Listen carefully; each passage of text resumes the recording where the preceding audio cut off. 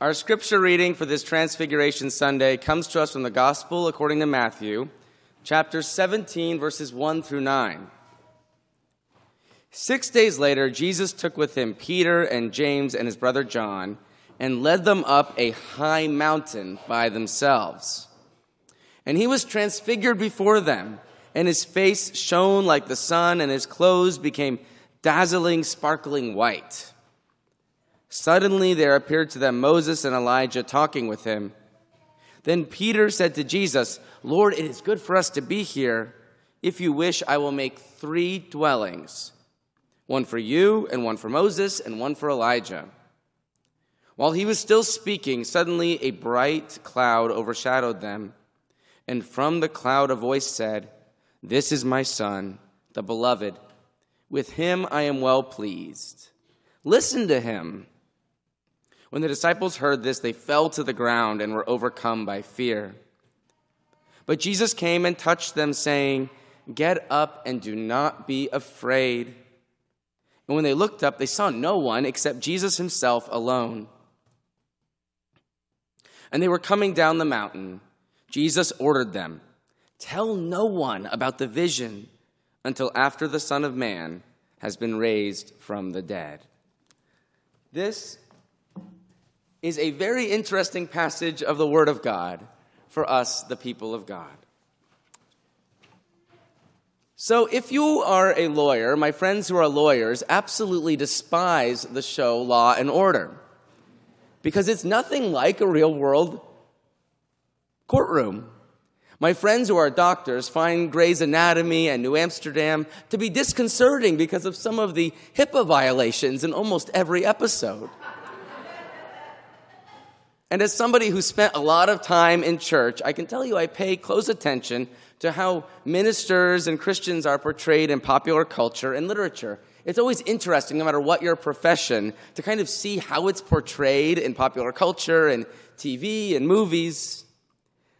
And there are many sermons in popular culture and literature and movies and TV, and usually the religious figure is not portrayed particularly well. We think of, if any of you read or seen The Crucible, and the congregational minister Paris, not so lovable, or the very kind of villainous Rasputin and Anastasia. Other ministers are just comic or silly in movies, like 1987, anyone ever hear of The Princess Bride? Where the minister, one of those famous ministers in pop culture, does a marriage sermon. Do you know how often that movie comes up whenever I've done premarital counseling for millennial couples? We want a wedding to be anything but like that one. Then occasionally, just occasionally, there's a lesson that resonates so deeply and truly that the song or the sermon, the good word from this pop culture figure of a minister or religious figure, actually speaks some truth across generations and difference to something deeper.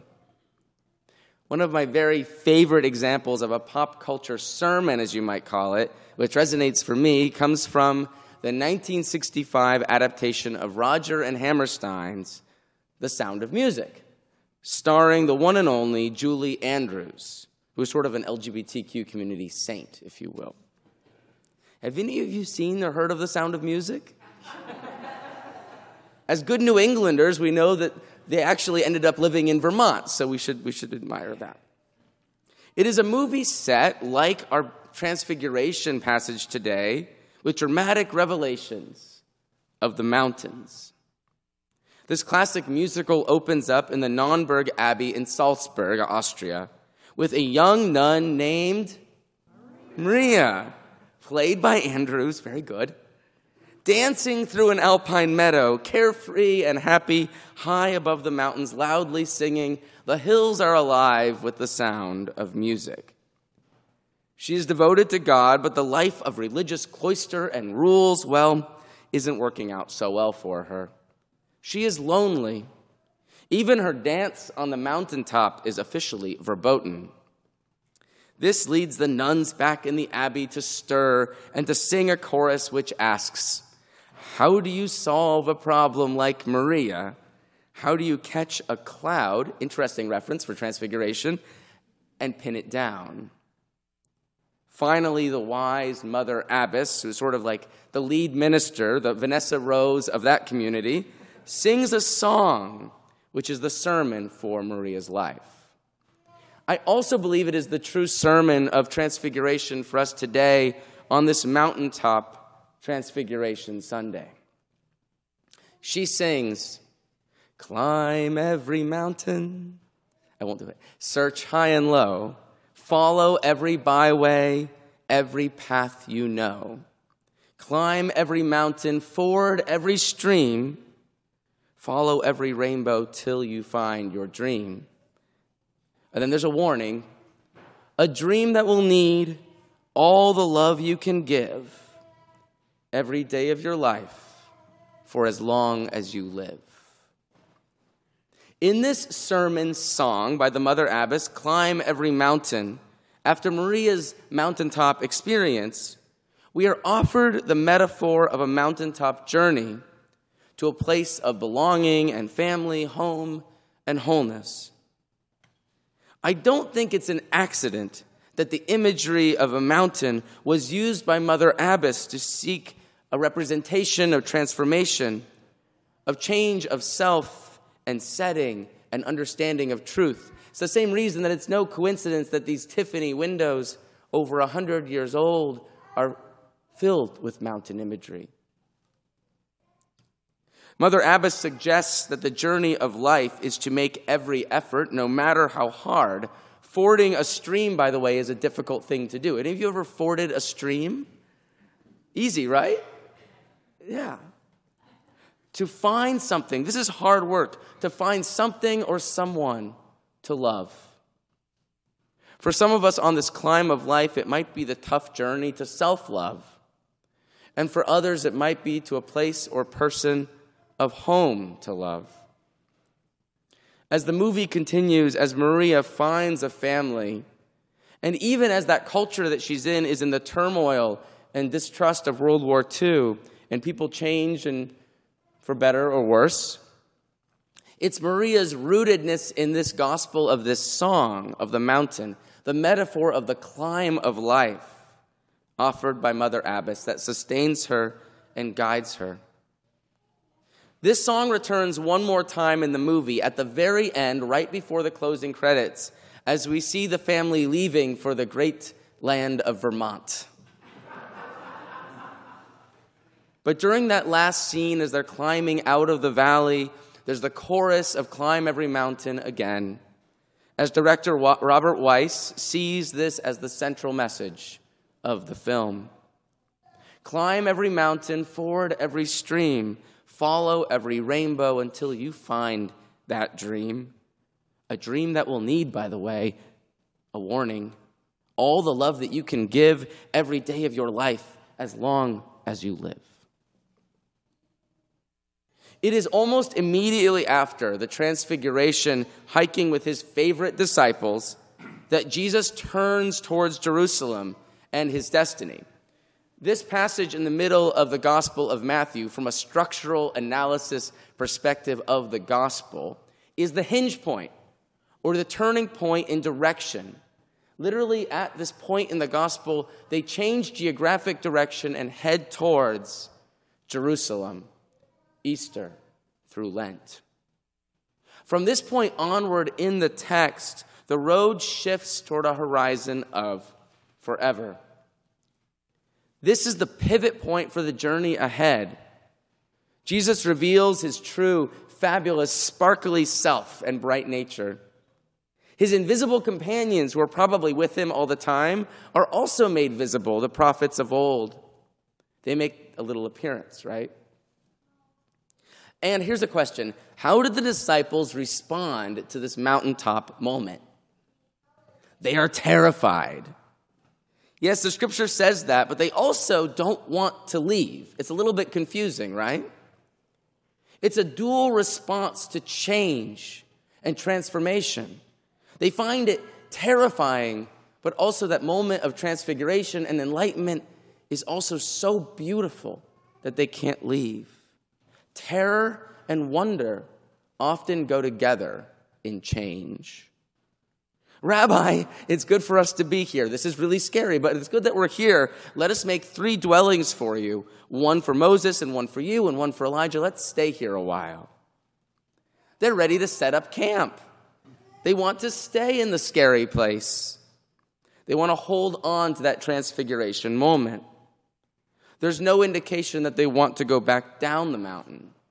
Now, there's several possibilities for this if you put yourselves in their shoes. First of all, if the world and perspective has changed this much at the top of the mountain, what on earth is going on in the rest of the world? Right? There's no cell phones. They don't know. Maybe they aren't sure what they're going to find when they go back down the mountaintop. So they'd rather build a tent city and stay up there forever. We know by the end of the passage, like with Maria's opening scene, her dance on the mountaintop, they can't just stay there in that moment of transformation. Life is never static. It moves on. And as suddenly as it started, Jesus goes back to wearing his street clothes. Remember, he's been dazzling white. I imagine sequins, personally, but whatever your image of this is fine. But Jesus all of a sudden goes back to jeans and a t-shirt. And the ancient prophets, too, they vanished before their eyes as quickly as they appeared. But the shift in perspective, they can't unsee what they've seen. They can never unwitness such a spectacle. We always think here, and this is so interesting, that the transfiguration refers to what happened to Jesus on the mountaintop. But this year in particular, I think it's about what happens to the disciples because of what they experience. Transfiguration isn't about the change of God. It's in the change of us when we encounter things or people that help make us see the sacred. The disciples are the ones who are transfigured on this day. Now, Transfiguration or Transformation Sunday is one of my favorite Sundays of the church year for the United Church of Christ because it takes us out of our comfort zone. Also, the church I served my first 5 years as an associate in Colorado, it was the senior minister's least favorite Sunday because it was very mysterious, so I preached it 5 years in a row, so I know it pretty well by this point. But for the UCC, this very academic church tradition, especially now that I'm here, the New England congregational churches, it's easy for us to deal with the passages that deal with Jesus as teacher, shaman, example, historical Jesus, the things we can study concretely. But today's passage is about going deeper with God, looking for the mystical and the magical and those question mark spaces. Today we think about the times and places that offer us a sense of the authentic relationship with a transformative God. While it can be in a church building or a visit to the ocean or a spring on a prairie or a meditation within, I understand why this biblical narrative and the sound of music and our stained glass all use the image of a mountaintop for transformation of perspective. I grew up in Colorado in the shadow of Long's Peak, which is near Rocky Mountain National Park, and spent summers in Grand Teton and the Black Hills of South Dakota. And the stillness and presence of those mountains resonates with me. I find that here in Connecticut also, by the way, with our much older, kind of more like mellow mountains, but deep, deep mountains of granite. During the pandemic summer of 2020, when all we really could do was be outside, I found the transformation at the top of Sleeping Giant or Mohawk Peak. Elevated spaces, no matter how tall, in the Bible often contain a sense of closeness to God. But after the hike, after the new perspective, any experience of this deep closeness to the divine on the mountain, or even if it happens in our own homes, that's when the real work begins to sustain what we've learned. The disciples are not allowed to build a tent city and camp out in the liminal moment. Jesus doesn't even offer them s'mores, which I find kind of offensive. There are no baked beans or picnics packed by Fairfield Cheese Company. Jesus doesn't want tents. Climb every mountain, ford every stream, follow every rainbow till you find your dream, and then the real work begins. A dream that will need all the love that you can possibly give every day of your life for as long as you live. This Sunday, I remember 3 years ago was the first time I ever heard the word coronavirus from a member of the congregation who was more attuned to what was happening over in a town called New Rochelle. It has been now our Trinity year, our 3 years since the beginning of that moment that would change everything, transfigure us and communities in ways we would never know. Our roles in life, our sense of the sacred, for better, perhaps reconnecting with someone, learning a new hobby, and for worse, the people we lost, the difficulty. In this 3-year anniversary, we see things clearly for what they are now differently, as we, for the first time, can say we are coming down the mountain into a new reality. The strengths and weaknesses of our relationships, institutions, churches, and our own selves, right, was tested, and we saw glimpses of what the truth really is through it. So now the question is, what do we take back to this new normal with us, to this new coming off this 3-year mountain adventure? How will we learned and transformed into a new normal on our way to Jerusalem with Jesus? What now will take all the love you can give every day of your life for as long as you live? Here's the point, I think, of all this today. We might have found a different point, which is great. Tell me as you're leaving during coffee hour. But we all have, no matter what, because of our profound and unexpected nature of these past 3 years, experienced an immense cultural, societal, and personal relational transfiguration. 3 years after the pandemic started, we've been transformed into a concurrent wonder and terror of it all. Like the disciples, it contained both phenomenal views of relationships and reconnecting. I actually sometimes look at my jam-packed agenda and think, there were a couple weeks there where I actually got to pray. But also the difficulty. Transfiguration is both terror and wonder, but we can't stay in it. Mother Abbess warns us in our song, it is both beautiful and inspiring, yet it's challenging too. My takeaway from this text is that while the experience of watching their friend Jesus transform into a demigod with sequins and the ancient ghosts of prophets appearing around them was terrifying, it was also so beautiful. So beautiful that they never wanted to let it go. Terror and beauty rolled into change. These past 3 years have been a giant transfiguration of our lives and perspectives and congregations. So now it's time to look around us and say, this is our new status quo. This is the new reality that we get to build on. This is our congregation. These are the people. This is our love. We see things, our country, our families, our relationships, and even our own capacities and mortality, limitations in new ways. Oh, and it was terrifying and it was horrible, especially for us extroverts. But it was also beautiful, like the lightning on a mountaintop. Beauty and terror together. Mother Abbess shares a final sermon to the young Maria before really kicking her out of the abbey. She's a good person. She's just not meant to be a nun. She's sent to live as a nanny with the Von Trapp household. And in this song, she shares a traditional biblical image as old as time of the mountain climb. Looking for our destiny, for truth, for God. In this pop culture musical song from Roger and Hammerstein, there is so much truth about the transfiguration as we have experienced it in the divine work in our world. How have you changed in these 3 years since those rumors about what was happening in New Rochelle and California and Washington started to circulate here in Connecticut?